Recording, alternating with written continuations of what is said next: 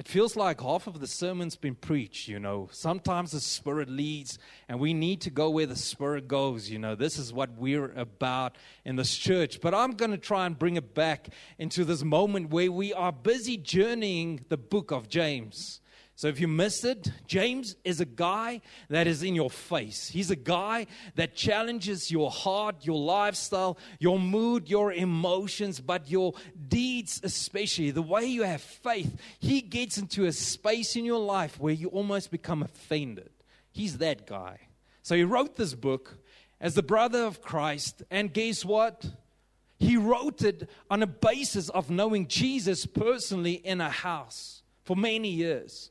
So eventually the book is yes, no is no, right is right, and wrong is wrong. He wrote a book that is full of guidelines and specific points that if we literally take it, we embed it in our lives, and we live in that manner, then James says it's all about maturity in Christ. This whole book of James is all about and written for the whole point that you and I we're not supposed to just be stagnant in the Spirit. We are not supposed to be a lame leg in the body of Christ. We are not supposed to be the eye that cannot see in the body of Christ. James wrote this book, and he wrote it to say, listen, be the eyes, be the hands, be active in the kingdom. Add to the body. Do not step away from that because it's our calling. And then what I like about James is he not necessarily leaves it there. He throws it back and says, okay, now you've got to live this. He throws back responsibility. He says you've got to take up the responsibility. And now what I've taught you, what I've mentioned, what I've given as guidelines, you as followers of Christ, you as the church, now go live this. So that's James. Now we've had many conversations already. We've studied some of the chapters already. And he kicked it off by saying, listen, there's trials in life where the life and living body falls to dead bones. But going through that moment of death in certain spaces in your life, going through it and speaking God into the moment, it will come to life and you will grow. That's what James wrote. By trials and tribulations and testing, if you go through it and not around it, you will mature as a Christian. And that's where he kicks it off. He says, listen, you've got responsibility. It's not just a God and God alone. It's you and God. And then he goes further and he says, you've got to go through that. But guess what? Recently we mentioned that you need to tame your tongue. You have control over a thing in your mind and your body, which is not just about the tongue, but it's about the heart's condition of your life and being. It's who you are, and because of who you are, you will speak certain things. You will mention certain things, and certain words will flow from your mouth. And then he says, so we all struggle with this. But like a boat with a rudder, and he says, like a horse with a bit, something powerful can be controlled and steered towards a vision. Now, what's the vision of James? Spiritual maturity in Christ. Growing in the things of God. Growing in the presence of God. So what he's saying is that in your mouth, in your tongue lies life and death. And there's consequences for both. But he wants to tell us and teach us that you and I should steer our words and steer our hearts, because it comes from within to the place of life. A place where we say, enemy, no more dead bones, no more just me standing and praise and worship. But from this day on, even if I look like a clown, I will with passion call on the presence of God in my life. See, James says, you determine where you will end up through the things you say and what you say and how you say it. See, sometimes we go like, mm-hmm. And then you go like, what did you just say? I said nothing. My mouth was shut. But the way you, with your body language, you actually said something. See, that will end up in a certain place. That will have a consequence, James says. You see, the thing about a boat is that you will end up on the island you are driving towards. In the direction you're heading, that island, that is the very island where you and I will live. So if you speak negativity, if you speak death, if you speak your life sucks, I tell you, you will live on that very island. It's going to be your end result. It's going to be your end destination. So James says yet again, listen, you've got to look at what you say and tame the tongue, for in it is like a kingdom of wickedness. He says, from your tongue spews poison. And then he takes it back to the heart condition. So that's why I want to pick up from in this morning. See, James continues.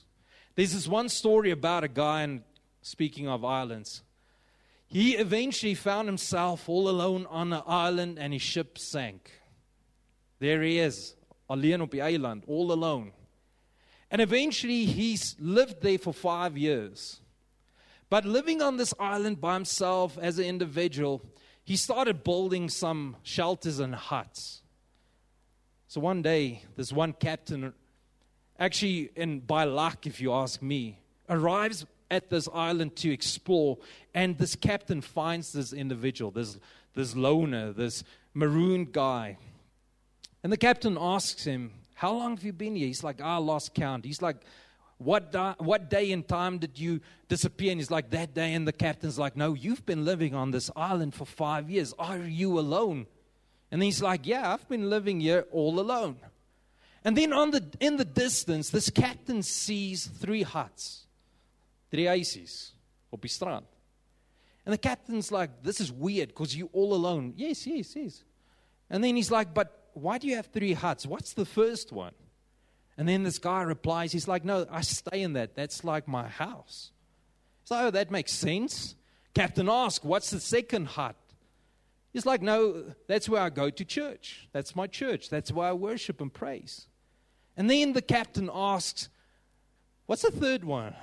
And he goes like, that's where I used to go to church. And then captain's like, but you've been living alone.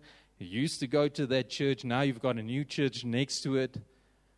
And the moral of the story is that because of our tongues and our hearts' conditions and us not being spiritually mature, we oftentimes cause the offense of our own lives.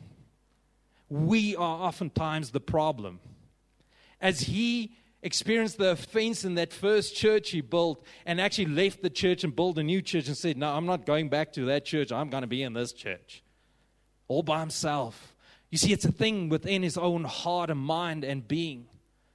It's no one else's fault.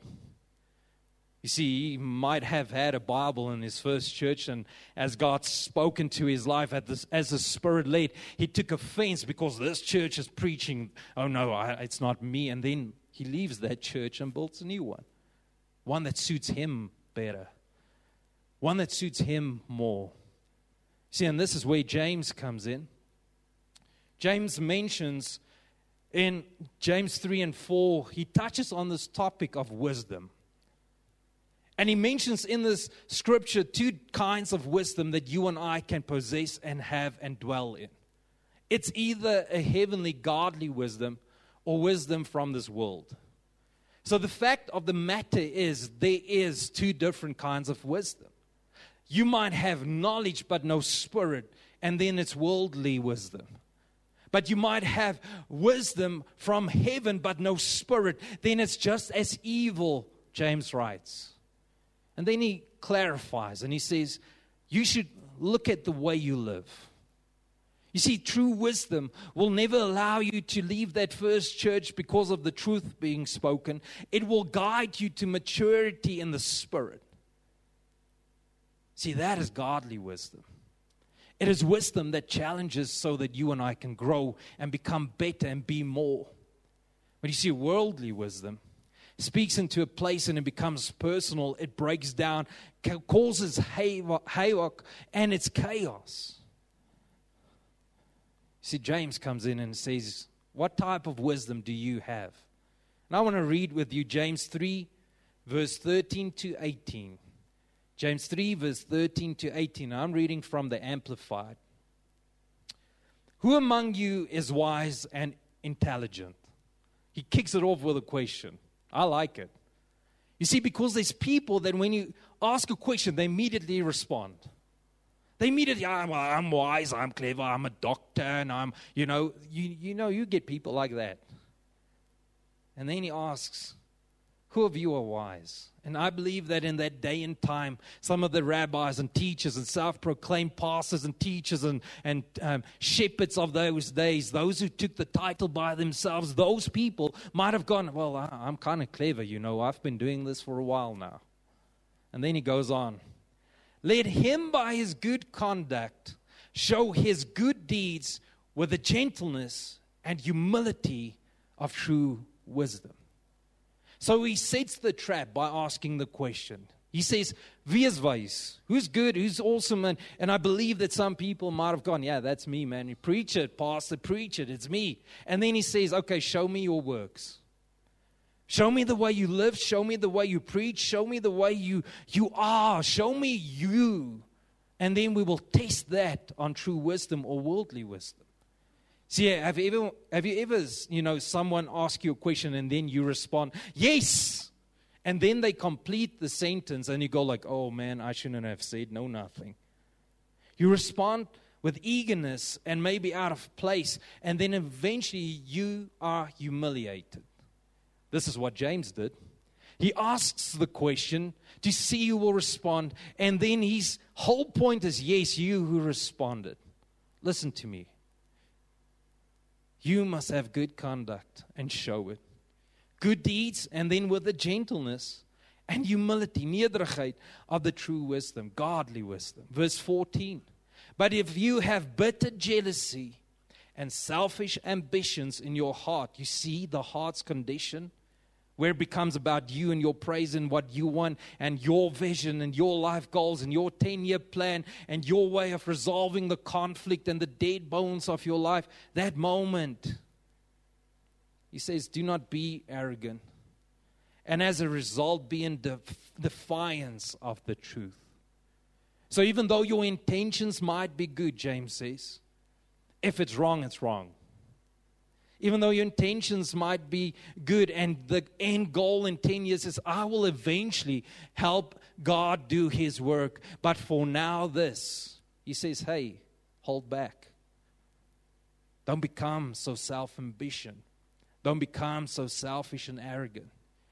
And then he says in verse 15, this superficial wisdom, this worldly wisdom, is not that which comes down from above, but is earthly, secular, natural, unspiritual, and even demonic wisdom. That's scary stuff. Sometimes James is saying that sometimes you think you're clever, it might be demons speaking into your ears, and you're just professing the lie. Sometimes it's not from God. See, James is writing to the church. He did not write this book to the sinners. He was writing to a church who was busy with a constant conflict and a moment of quarreling. And he spoke to the believers and he said, there's some of you are fake. There's some of you are self-proclaimed. There's some of you are not spirit-led. It's only worldly knowledge. And in those moments, you might even be led by demons. See, have you ever in your life experience a down and out, low moment in your spirit? And in that moment you think, oh, this is a plan. I can sort out things in this way. And you go according to the plan you experienced. And 10 years later you regret it. See, when you and I are low and down and out, and we let go of the things of God, the enemy will come in and he might inspire your worldly dreams and actions, and it might be a wisdom that is demonic.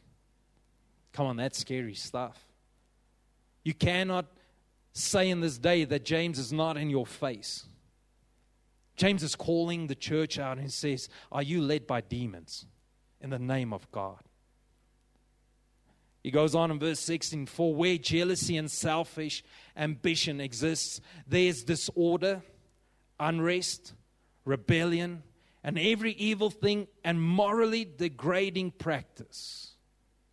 So he's giving you signs which you can take and test in your life and in your community and workspace and your heart. And he says if one or all of these show up, you should be concerned because there might be voices of demons speaking into your life. Now let me clarify this. People go like, are you saying I'm possessed? No. You see, God actually in the Word of God used a spirit, evil spirit, to go and tempt King Saul. Spirit can tempt you. A spirit can influence you without being possessed by a spirit. Evil forces can whisper into your ears, your mind, and your heart, and you can follow. James is saying, be careful, for that is worldly wisdom. And then he shifts the atmosphere. He shifts the focus. Verse 17. But the wisdom from above, and then he says this, I love it, is first. That's the foundation. That is the place where it starts. That is the heart's condition. If your heart is not this, everything else will be inaccurate. That is what James says.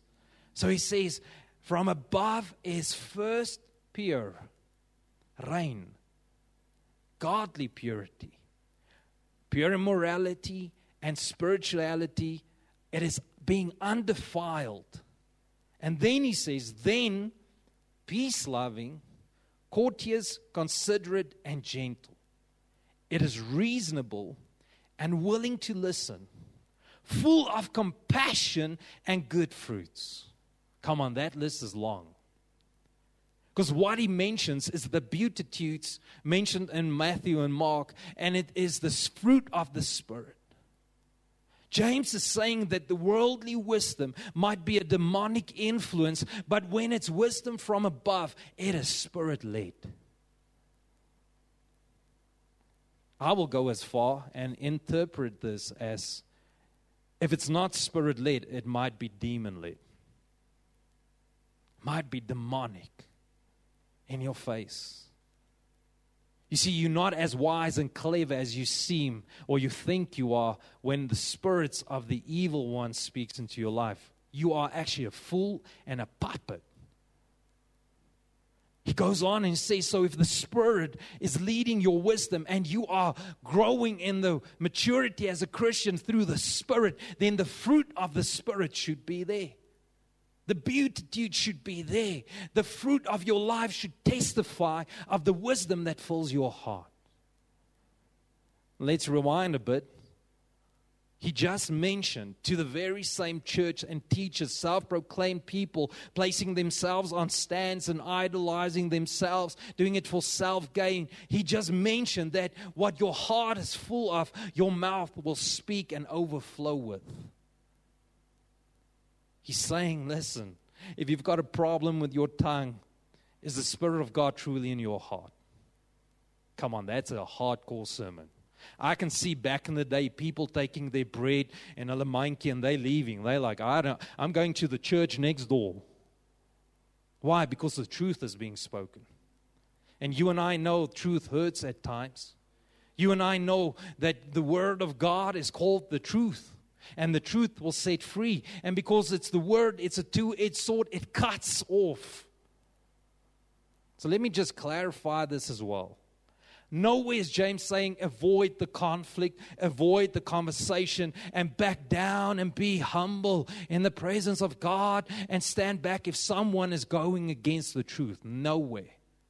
James is still saying rise to the conversation the moment someone is going against the truth. When someone is going against a heavenly wisdom, then speak into that. Do not avoid it. James is not saying, oh, when you have the fruit of the Spirit, you are weak. No. I think his life and him writing this very book testifies of a strong individuals mature in the Spirit of God, having the backing and authority of God Himself. It goes on. It is unwavering, this heavenly wisdom, without self-righteousness, hypocrisy, and self-serving guilt. It's not about you. It's not about you as a church, James wrote. He said it's about the Spirit-led life. It's about the words that flow from your heart should be led by God Himself through His Spirit. He says that your intentions as a teacher and those serving and those being a part of the body of Christ, everything of you should be led and imparted and rooted in the Spirit leading you. And the fruit should be in your life. See, what I would have added in this book is I will ask that question again. So who of you in this room is wise? Please show me. See, the people who rose their hands in the beginning might not now do the same. Because suddenly I realized that I'm flawed. And suddenly I realized that maybe the wisdom that I thought was a worldly wisdom. It was a selfish wisdom. It was a wisdom that is from the culture and the experience of maybe even your household. But it was not Spirit-led. It's just knowledge. But if you have the wisdom of the heavens, if you have the wisdom of God, it is imparted by the Spirit of God in each and every heart. How do we taste it? I say again. It's in a moment where you go like, I will die. In this moment, nothing can change. It is what it is. It's in a moment like that the words that flow from your heart over your mouth is spiritual words where my God will never leave me. It's a moment where you speak to the dead bones and you say, you will get out of this hospital if God wills. I tell you, God can heal. It is a promise. I stand upon it. God can provide. Let me testify this. Deur die woord van ons getuienis oorwin ons die duiwel. Okay, my words. It's a fact. It's a promise. It is declared victory. So, sorry Zander if this is personal, but it's going to happen. So Zander and ek, for a while now, we've taken hands, we've prayed, we've stood strong in the faith that God will enter into his and his family's life financially. I remember the Spirit leading me one night when we had a cold conversation in the middle of winter to say, Zander, here's the truth. I cannot explain it, but what I can tell you is being faithful in faith and being faithful in your serving God. And by giving your tithings, by being obedient to the promises, God will show up. So we both walked away. I went like, Lord, please don't drop me, man. I just preached it up. I think he went away like, oh, I hope this works. You know what happened? His workplace actually called him in, and I know he got like a mini raise. So what happens? I get to church. Zander says, I need to talk to you. I'm like, Lord, you just dropped me. He's going to tell me it's worse. And he shares that God actually provided into his life with more funds. So we praised, we're like, hallelujah, Here, and we did some koor dance, and it's praising God for His faithfulness. So what happens today? I walk up there, and he looks at me and goes like, we have to talk. Now, I've seen that face before. You're either pregnant, or you're either pregnant. I'm like, Zander, she's swanger. So he laughs, he's like, no. I'm like, bless you, brother, we're praying for your wife to come. And he testifies that he got a major raise with his dad yesterday. They called in him and his father who works with them, same company, called in the whole household and said, you are doing such a great job. They gave them major raises, both of them. Come on, let's praise God.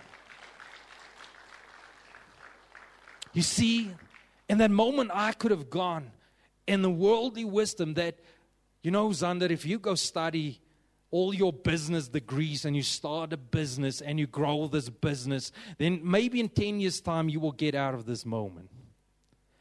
But heavenly wisdom, spiritual wisdom, the leading of the Spirit in the moment was sweet and goosebumps were ons. En ons het gegaan, Father, we are holding on to you. Father, we speak words of life into this family and this household. We call the dead bones to life because you said you can make it happen. And by being faithful in your actions, Zander, being faithful in your giving and serving, Zander, because of your heart, Zander, God came in like never before. And I remember saying this, Zander, it's in the moments that you feel I cannot anymore, I'm going to die now, that God shows up. that 99.9999999%, we feel this is my last breath, this is my last cent, this is my last energy, I have nothing left. It's in that moment that God opens the floodgates of heaven and He sees, oh, my good and faithful servant, will I not pour out heaven's gates over your life? But you've got to walk the walk. James just wrote in James 2 that faith and deeds go hand in hand. You cannot just proclaim the faith. You've got to follow the promises, the guidelines, the blueprints. You and I need to step in with actions. And he started giving in faith. He was obedient in the promises. He stood strong in faith, but his action followed. And guess what? Today God is glorified. Where's the passion, church? Where's the eagerness? Because I tell you, the bones that will come to life in your life will honor God or the world. And there's consequences both ways. But I'd rather stand on a stage in humility and say, Lord, you just did a miracle, than honor myself or anything else. Because I tell you, no man can turn the heart of a man. I've seen the hardest people turn in the presence of God. Why? Because it's Spirit-led. It's heavenly wisdom. See, James is writing this book today. He say that you need to end in a specific way as a mature follower of Christ. I read again. But the wisdom from above, heavenly wisdom, is first pure, morally and spiritually undefiled, then peace-loving, courteous and gentle, reasonable and willing to listen, full of compassion and good fruits. It is unwavering, without self-righteousness, hypocrisy, and self-serving guilt. And then it says, and the seed whose fruit is righteousness, that means spiritual maturity, is sown in peace by those who make peace, by actively encouraging goodwill between individuals. He ends it there. You know what he's saying? He's saying that by worldly wisdom there will be chaos. But heavenly wisdom, led by the Spirit of God, will end in peace. Oh, Zander, how's your heart in this day? Mine feels like you. It's light, but it's filled with joy. It built my faith. You standing strong, Zander, built my faith. It's a moment of peace in my King's presence. Come on, church. Sometimes it's necessary to not have too much knowledge from this world, but rather say, Lord, your Spirit, what now? Holy Spirit, where to? Holy Spirit, I call the things I do not yet see as if they are already. Thank you, Lord, for the pregnancy in someone else's life. It's going to come. If that's your desire, God knows your desire, gives unto you your wants and needs. Psalm 37, I see the smile, Gail, take it. Come on. Don't tell me you did not receive something in this day. You and I need to be led by the Spirit so that heavenly wisdom flows from our hearts over our lips. That the enemy knows we are serving a God that is alive and active. His promises is true. That if we stand in faith, we act in faith, we go over in deeds, the testimonies will be great and the enemy will be overcome in the moment, and the dead bones will be alive, and we will be a warrior army in the presence of our God. Come on, church. We're teaching our son, John Luke. Hy het 'n blikkie met sy naam op, sy houtboksie.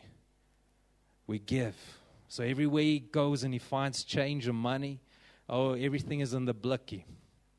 We've been seeing lately that he takes that very money and wants to give it to some maatjies, you know. Why? Because the promise is true. Why? Faith and actions will end up on an island where you don't want to leave. Let's close our eyes. As you sit here and you want to say, Lord, change my island. Come on. Lord, bring the passion back. Oh Lord, the heavenly wisdom bestow and planted in my spirit and heart. If that's you, let's raise our hands. Let's say, heaven, here I am. So Lord, I pray that in this day, the testimony will be like Xander's testimony, that you, Father, will go into each and every life, a moment, that your wisdom through your Spirit will be our part as a church and a body, but as individuals, Father, you guide, you move, and you speak, Father God. I pray that it will be sweet, that it will be a place of maturity in the Spirit, like James writes, Father. Let it not be just knowledge, but let it be Spirit-led. Let it be a place of growth. Let it be a place of being active according to the calling over our lives. So hear this, enemy. You have no right. No right, for we are bought with a price. We have potential. We have value. We have a vision that is from God. It is spoken, it's inspired, it is alive. Lord, we take it and declare it over our lives. So enemy, you cannot touch. No weapon formed against us will prosper. Lord, we stand today in the Spirit and in this house on the holy ground, and we declare that. We speak that. It is alive, Lord. You will provide, Father, for the altars in our lives. Father, we follow in this day.